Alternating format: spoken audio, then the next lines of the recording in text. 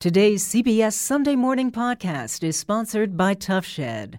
Start dreaming of a backyard season and how great it could be with a durable, attractive new shed, studio, or garage from Tough Shed. Use our online design tool at toughshed.com, then let our building experts handle the final details, delivery, and installation. Nobody has what Tough Shed has. Make this the year of your backyard. Give us a call, stop in, or design online at toughshed.com. Dream, design, and build with Tough Shed.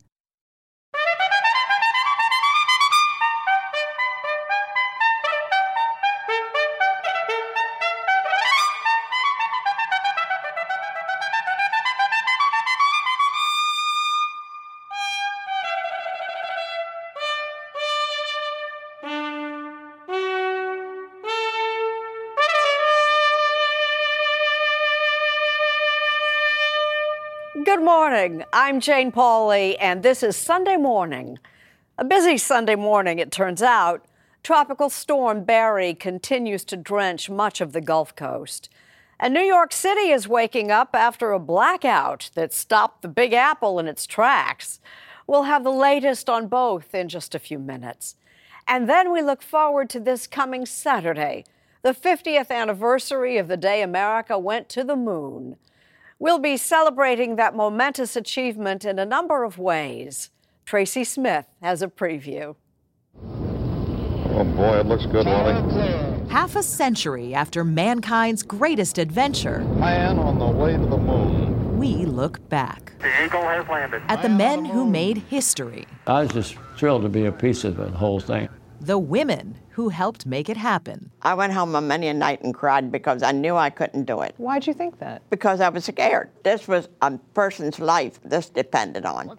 and the legendary CBS newsman who brought America along for the ride. Boy, look at those pictures. Wow.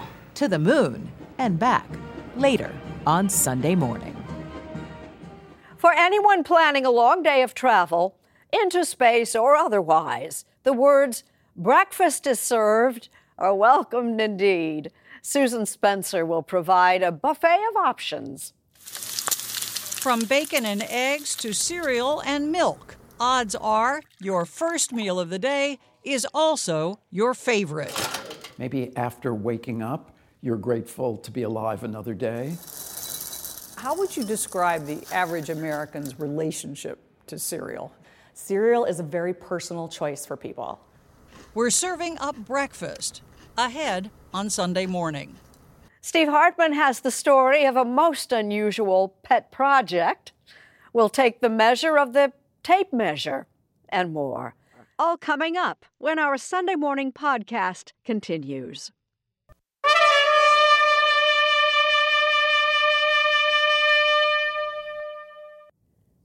Before setting off on our promised trip to the moon, breakfast is served. There's a lot on the menu, as our Susan Spencer can tell us. For me next batch of Lucky Charms. Will Fulton admits that as a kid, cereal just bowled him over. So, did you have a favorite? Lucky Charms was a big one. Cinnamon Toast Crunch. A lot of Rice Krispies, all the varieties. Cocoa Rice Krispies, Rice Krispie Treats. Some 20 years later, Fulton is writing for the website Thrillist, where his childhood passion launched a wild article. The assignment was basically to eat nothing but cereal for an entire week. And sure enough. And so was born a cereal eater. For 21 consecutive meals, breakfast, lunch, and dinner, nothing but cereal. I ate 82 bowls over the course of this my God. 7 days. Yeah. As the bowls stacked up, he started seeing this lark as a social experiment to answer an existential question. What is cereal's place in my life, in the life of people our age? Cereal is a little bit like reminding yourself that you're a child, even though your parents are not there. I'm having Count Chocula tonight. Okay, right, right. But even if cereal's not on the menu, Yale University food historian Paul Friedman says the first meal of the day is also the best liked. Maybe after waking up, You're grateful to be alive another day. I'm still here. I'm still here and I'm hungry. For hundreds of years, breakfast was pretty standard fare. Some kind of wheat porridge, some vegetables from last night, a bacon, definitely. Good. Everyone can relate to that. But by the early 1900s, a man named W.K. Kellogg, yes, that Kellogg, revolutionized mornings. Wheaties is the first cereal we ever launched. Kellogg's competitor, Minneapolis-based General Mills, introduced Wheaties in the 1920s. Cereal is such a big deal here. Sugar Toast Crunch and pumpkin. It has its own president. It's a dream job. Dana McNabb. You're definitely enthusiastic about cereal and certainly about breakfast. I am. But around the country, cereal fatigue may be setting in. Instead, eggs are on a roll, with breakfast sandwich sales up 10%, while cereal, though still an $8 billion industry, has dropped $1 billion over the past 9 years. So McNabb's team got to work on re-energizing some old favorites. What does re-energizing mean? Bringing excitement back to people's relationship with cereal. You'll love the taste of chocolate and peanut butter. Excitement often seems to involve sugar, as with the new chocolate peanut butter. Let me taste this. Cheerios. This is breakfast dessert. Is the world a better place for having chocolate peanut butter Cheerios? I would have to say definitely yes. McNabb says another brilliant stroke, shaping the marshmallows in Lucky Charms into tiny unicorns, has boosted sales by double digits. That made a big difference? You changed the shape of the marshmallow? Yeah. You had a meeting about that. Talked about the news. We did have a meeting about that. Several. It has sugar and Yay. Kids love sugar, right? That's a good thing, right. Is it the most nutritious choice? Probably not. Wendy Lopez is a registered dietitian and the perfect person to ask the big question. What do you eat for breakfast? When I'm rushing, I actually have a smoothie. Usually I'll put some kind of yogurt and I'll put vegetables in there too. I know it sounds a little crazy. It sounds horrible.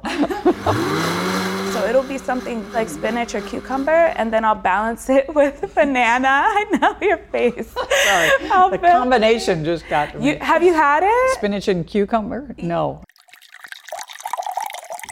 Is there anything that you just absolutely cannot, in your worst nightmare, imagine eating for breakfast? Pumpkin spice stuff. Pumpkin spice bacon, pumpkin spice eggs? No. I do draw the line at pumpkin spice. I'm excited. Drawing the line is what Will Fulton probably wishes he'd done. After 82 consecutive bowls of cereal, he didn't quite feel himself. Go figure.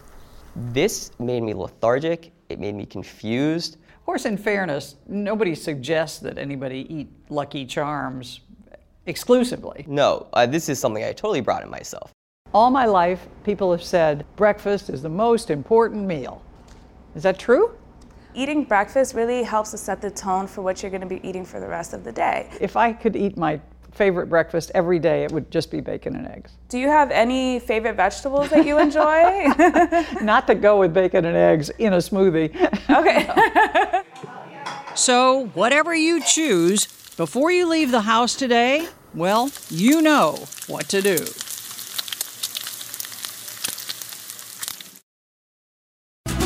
Inch by inch by.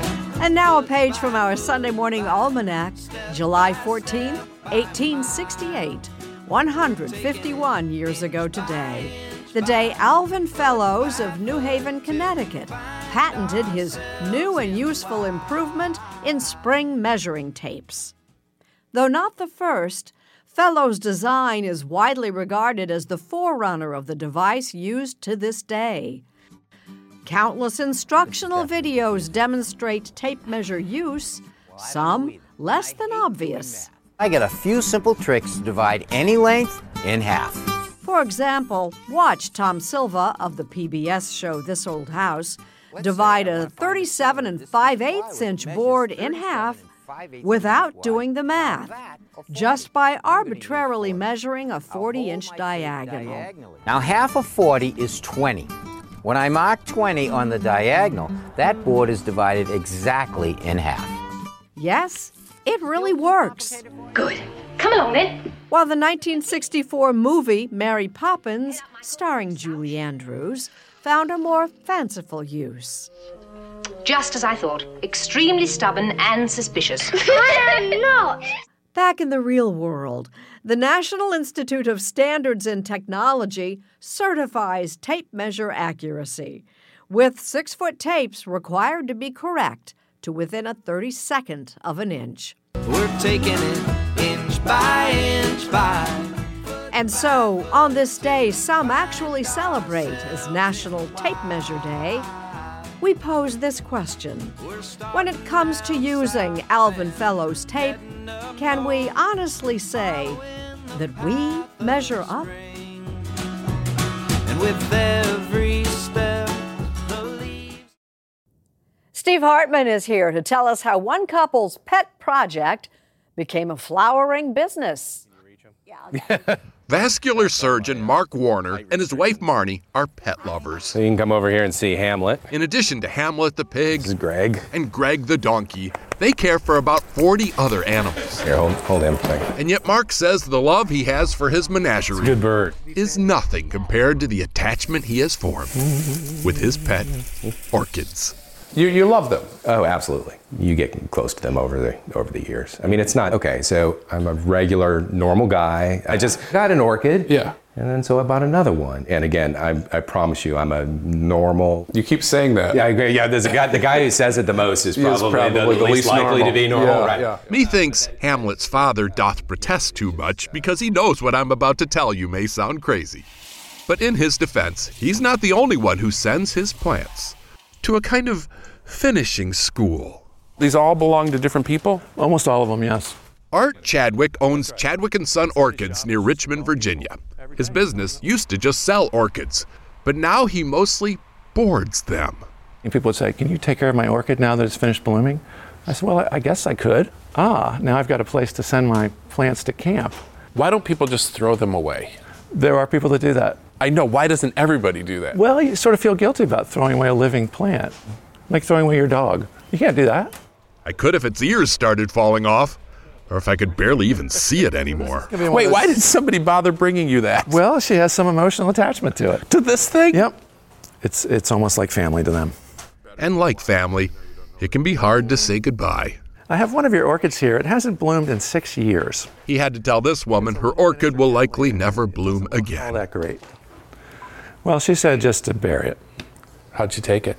Well, there was silence initially, and then, she realized there's not much she could do. I think I got one pickup. Fortunately, most orchids survive. I think you have 3 pickups. Sweet. So after you pay your monthly $2 per plant boarding fee, you probably recognize some of these. You get your babies back in full bloom. And again, Mark is not alone. There are orchid boarders in most states now. It's common. But normal? I assure you. Yeah. I'll let you be the judge of that. Man on the Moon, 50 years on.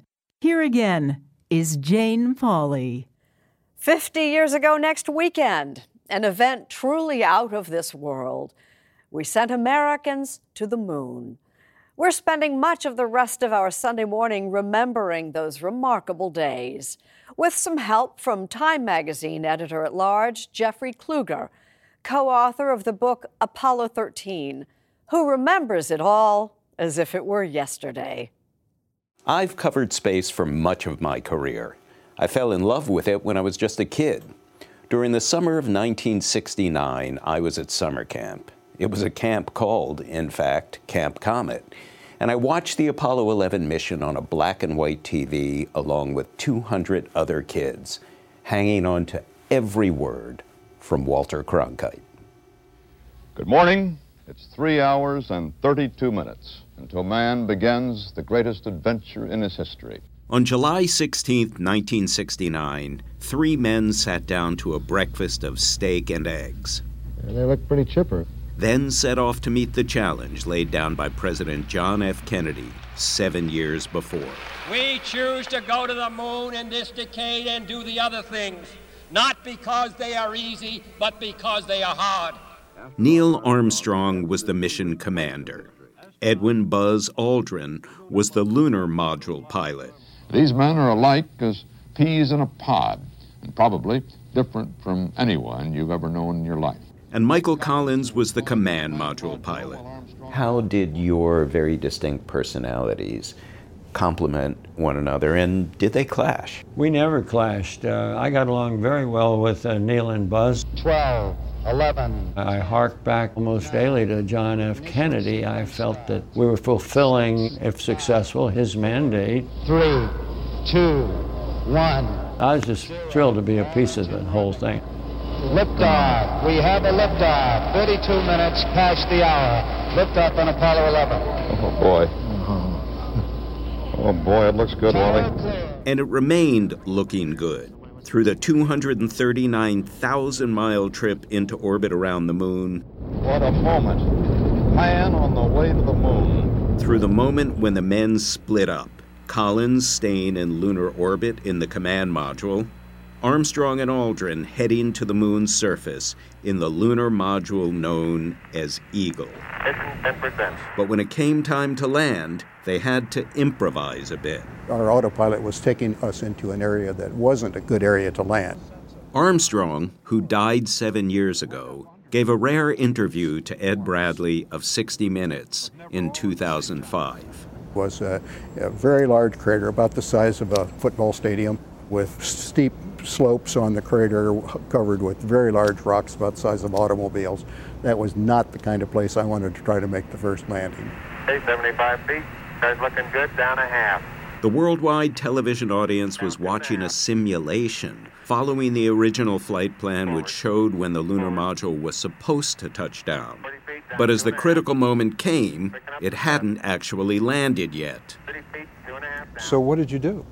So we took over manually, flew it out further to the west, about another half a mile, where the lunar surface was much smoother, and found a nice spot. You don't have a lot of fuel to do that, right? No, we were running a bit low on fuel.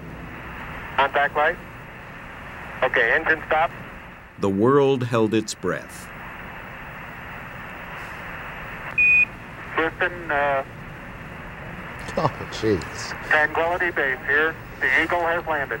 Roger, Tranquility. We copy you on the ground. You got a bunch of guys about to turn blue. We're breathing again. Thanks a lot.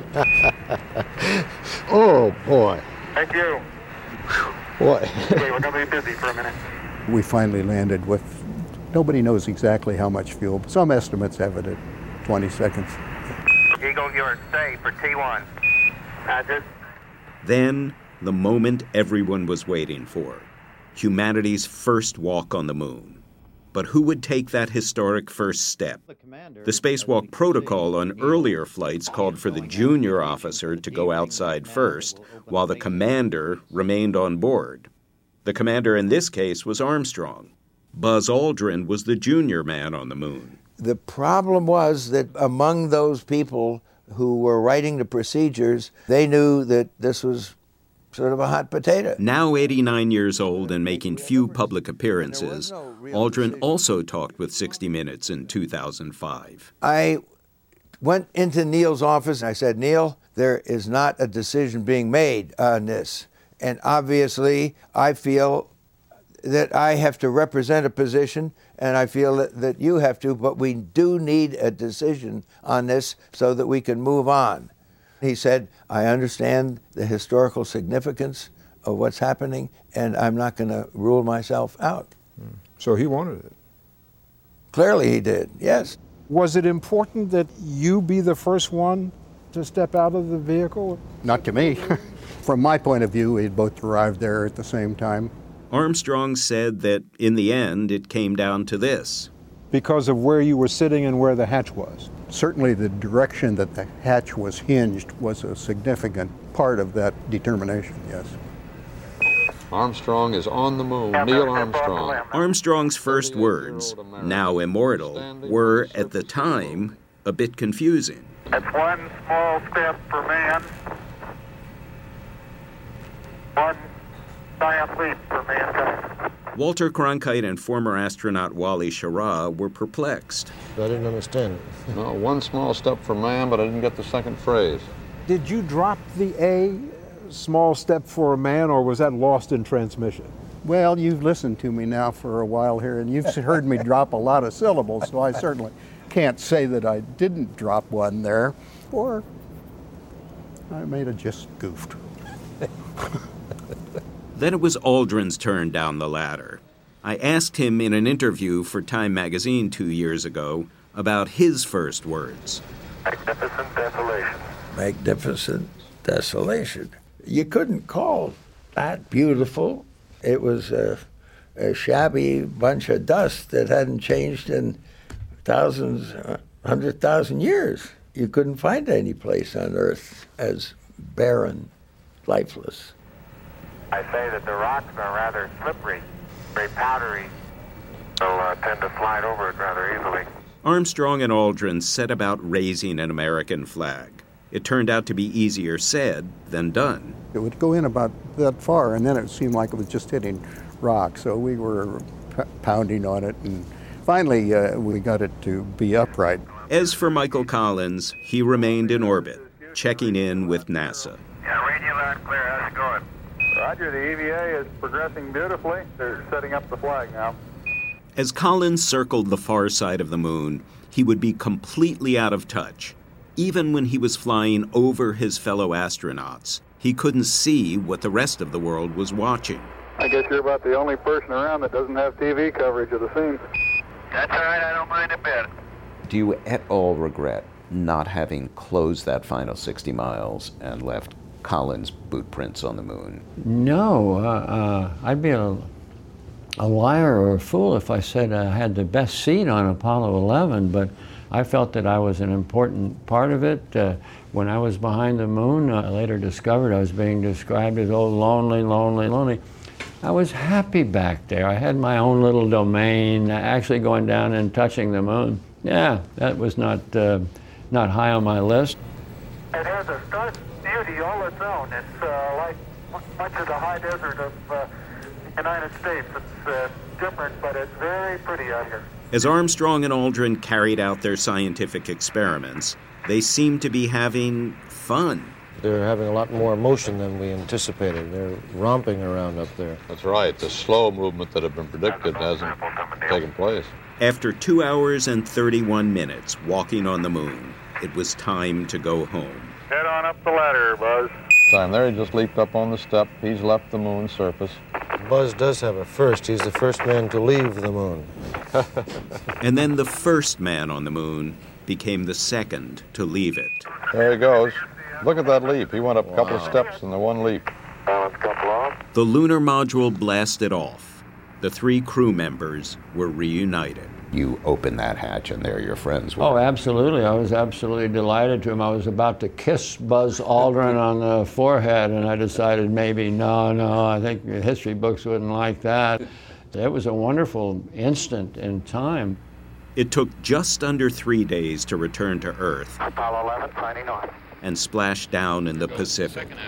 I think the best was seeing those 3 beautiful parachutes open and knowing we were going to splat, but successfully, a successful splat. And here they come.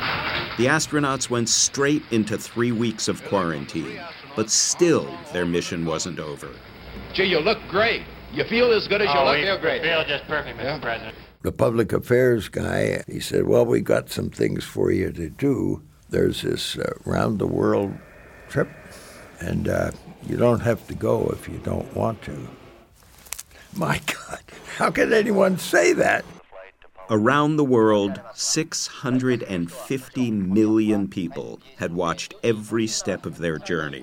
Now the world wanted to see, in person, the first men to walk on the moon. I was flabbergasted. I thought that when we went someplace, they'd say, well, congratulations, you Americans finally did it. And instead of that, unanimously, the reaction was, we did it. We humans finally left this planet. We did it. The date's now indelible. It's going to be remembered as long as man survives. July 20th, 1969. The day man reached and walked on the moon.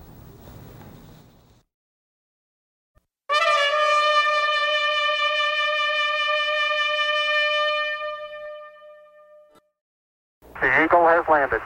When it comes to celebrating the Apollo 11 anniversary, Liftoff. the sky's the limit. Here's just a small sampling of the places you can go. Visitors to the Exploratorium in San Francisco can look at the moon up close, every nook and crater. Apollo 11, this is Houston. Everything is go. Houston, we don't have a problem. Not with the newly restored Mission Control Room. You're looking good here. Open to the public at the Johnson Space Center in Houston. And the Corning Museum of Glass in New York sees space exploration through a different lens. And there is your moon. You might even spot their own glass astronaut.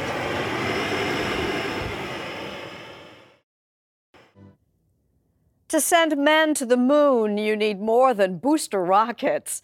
Among other things, Tracy Smith tells us, you need the skills of people working out of the spotlight, but uniquely suited to the job. Right now, after seeing it happen, knowing that it happened, it still seems like a dream.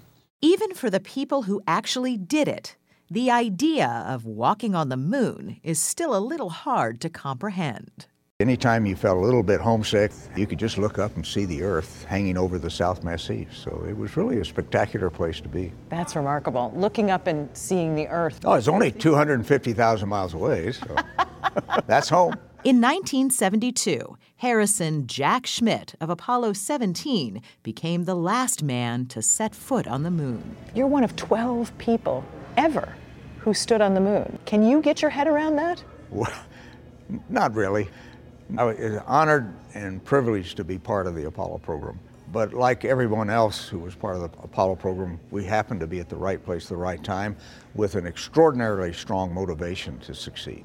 And here it looks as if they're about to come out. And they were motivated. From the astronauts waving goodbye on their way to the history books to the chain-smoking guys in Mission Control. But back in places where the TV cameras didn't always go, a small army of women was working just as hard at jobs that were just as important. We all know this image of Buzz Aldrin in his spacesuit. But how that suit was made is a story in itself. Let's let our friend Andy Astronaut demonstrate the hazards lunar explorers will encounter. Before man could take a giant leap, they needed to solve a few giant problems. In the near vacuum of space, the gases within his body would immediately expand. Without the right spacesuit, an astronaut could blow up like a balloon, or burn up, or maybe get drilled by a micrometeorite. When NASA needed a new moon suit, big government contractors like Litton Industries and Hamilton Standard made stiff, bulky spacesuit prototypes that often looked like a cross between Sir Galahad and Buzz Lightyear. To infinity and beyond! What NASA needed was something more flexible, and they found out that no one knew flexible like the people who made these. Pretty face, but uh-oh, midriff bulge. Her midriff bulge is showing. See the difference before and after you change to Playtex Living Long Line Bra. Yep, Playtex. Formerly known as the International Latex Corporation, ILC, of Dover, Delaware. The girdle company wasn't nearly as big as the other suit makers, but they had some pretty radical ideas. In 1967, ILC came up with a softer, more flexible spacesuit made almost entirely of fabric, and then shot this film at a local high school with an employee putting the suit through its paces.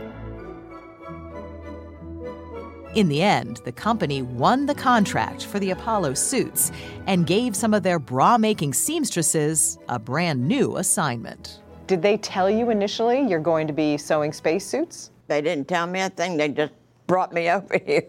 So from bras and girdles to spacesuits. Little pieces like this to big pieces like this. Anna Lee Minner, Ruth Anna Ratledge, Lily Elliott, and Joanne Thompson were four of the women who made the suits that went to the moon. Women, it turns out, had the perfect touch, according to ILC project manager Homer Ream. The people that sewed the suits were all women. Is that because? Agility. And it took plenty of agility. Each suit was 21 layers of gossamer thin fabric, sewn to a precise tolerance of 1/64th of an inch on a sewing machine your grandmother might have used. So our sewing shop didn't go like commercial sewing shops. It went kaloop, kaloop, kaloop, because we were interested in accuracy. In other words, there was no room for any mistakes. I went home on many a night and cried because I knew I couldn't do it. Why'd you think that? Because I was scared. Scared of? I was scared. This was a person's life this depended on. In fact, they never forgot that their work could be the difference between victory and tragedy. They took this job very seriously. They did. I mean, they may have had the most important job of all, frankly. Basil Hero is the author of The Mission of a Lifetime. As Neil Armstrong said, those space suits were mini spacecraft. You were one pinprick away from death. If those suits failed, that was it. You were done. So the women put their hearts into it. Lily Elliott cut the patterns. As you were sewing, did you have in your minds where this was going, the responsibility of that? I think right at the first, no. But later on, you know, when you had all these inspections going on, it kind of clicked in your head, okay, you know, I got to do this right. This is a CBS News special report. And then the job got even tougher. America's first 3 Apollo astronauts were trapped and killed by a flash fire that swept their moonship early tonight at Cape Kennedy in Florida. It had happened during a test, when a spark in the capsule's pure oxygen atmosphere triggered an inferno from which there was no escape. This is a time for great sadness, national sadness, but it's also a time for courage. And if that sounds trite, I'll change the words to guts. In the months that followed, NASA engineers put their grief aside and made the spacecraft safer. ILC also revamped the suits to take out anything that could burn. And the inspections there could be brutal. If one of the women left so much as a stray pin in the finished suit, there'd be hell to pay. So if you had a pin in your spacesuit, what happened? You got stuck with it. I guess you learned your lesson that way. Thank God it wasn't me. The astronauts themselves were familiar faces as their suits were made, both in person for fittings and on the signed face cards that hung from every suit, a reminder that the astronauts were, indeed, betting their lives on the skilled hands at ILC. We would have astronauts come in and thank us, and that was a real boost. It made a connection there that you didn't forget. And we're getting a picture on the TV. And on July 20th, 1969, when the big moment finally arrived, the women of International Latex held their breath. Once they started down the ladder and he put his foot on the moon, that was a pinnacle of watching something that you've helped do. It's one small step for man, one giant leap for mankind. Where was your heart in that moment? In my throat. And I'm curious, was there an inner dialogue going on, a voice in your head? Oh my, I wonder if that's going to hold. Oh my, I wonder if this is going to be all right. I hope that stitch didn't pop. Look at that. Watching from Mission Control, Homer Ream just wanted it to be over, especially when Buzz Aldrin turned a moon walk into a moon sprint. We're getting pretty frisky up there.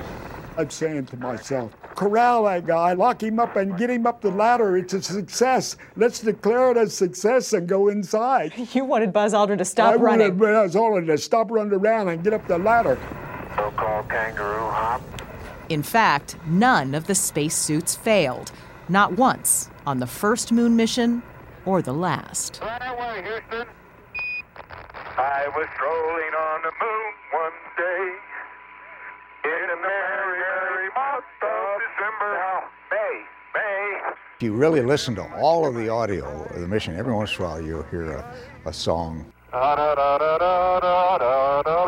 You lapse into song. I think that's pretty cool. I was having a great time. Were you able to enjoy yourself? I really did. The whole time I was up there. Oh, is this a neat Easy way to travel. Isn't it great? She knows everything about you. Jack Schmidt turned 84 this month, and he still loves sharing his lunar experience. I'd like to crawl back in there, but it doesn't look like they want me to. And some of the ladies who sewed his suit would like back in, too. We enjoyed every bit of it, every stitch. I would do it all over again if I could. You'd still like to be doing it? Yes, I love it. Well, I'm still amazed, but it was great. They're all retired now, but ILC is still making spacesuits. And who knows, an ILC suit might one day go to Mars. But it all began with Apollo 11, when a small group of dedicated women back on Earth helped bring us all just a little closer to the heavens. I think they're taking pictures of each other with a Hasselblad camera. The first tourists on the moon.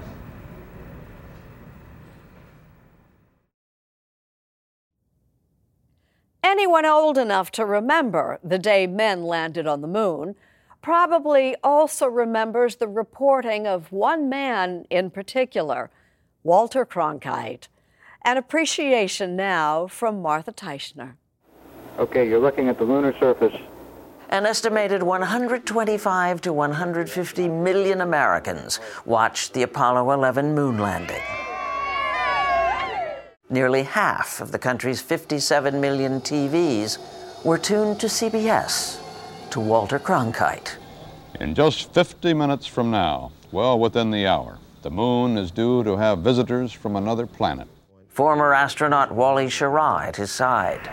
Man on the moon. That moment, without Walter, inconceivable. Oh, boy. Boy. Okay, we're going to be busy for a minute. Wally, say something. I'm speechless. But nothing could have spoken louder than his small, spontaneous gesture, his awe, far more powerful than today's HD histrionics and hand jive. Man's dream and a nation's pledge have now been fulfilled. The lunar age has begun. This was the most trusted man in America, a tough, skeptical reporter's reporter who had stared down death covering World War II. Suddenly, overwhelmed by what had just happened. A stand-in for you, for me. How easy these words are rolling off our lips now. Man on the moon, a walk on the moon. And yet, to say the words and to stop just a moment to think about them still sends a shiver up and down the old spine. The American flag on the moon. It had to be understood in the context of the Cold War, as our delayed answer to the Russians sending a satellite into space first. In 1969, we were as divided as we are now over the Vietnam War, over civil rights, the moon landing. We could all celebrate. The date's now indelible. It's going to be remembered as long as man survives. I look at the old coverage now and see such innocence, such optimism. Where did it go? Has technology moved so quickly in 50 years that we've forgotten the immensity of the achievement? This is the lunar roving vehicle, Walter Cronkite never did. He was an unapologetic booster of the space program. That's Walter showing off a device designed to teach astronauts how to walk on the moon.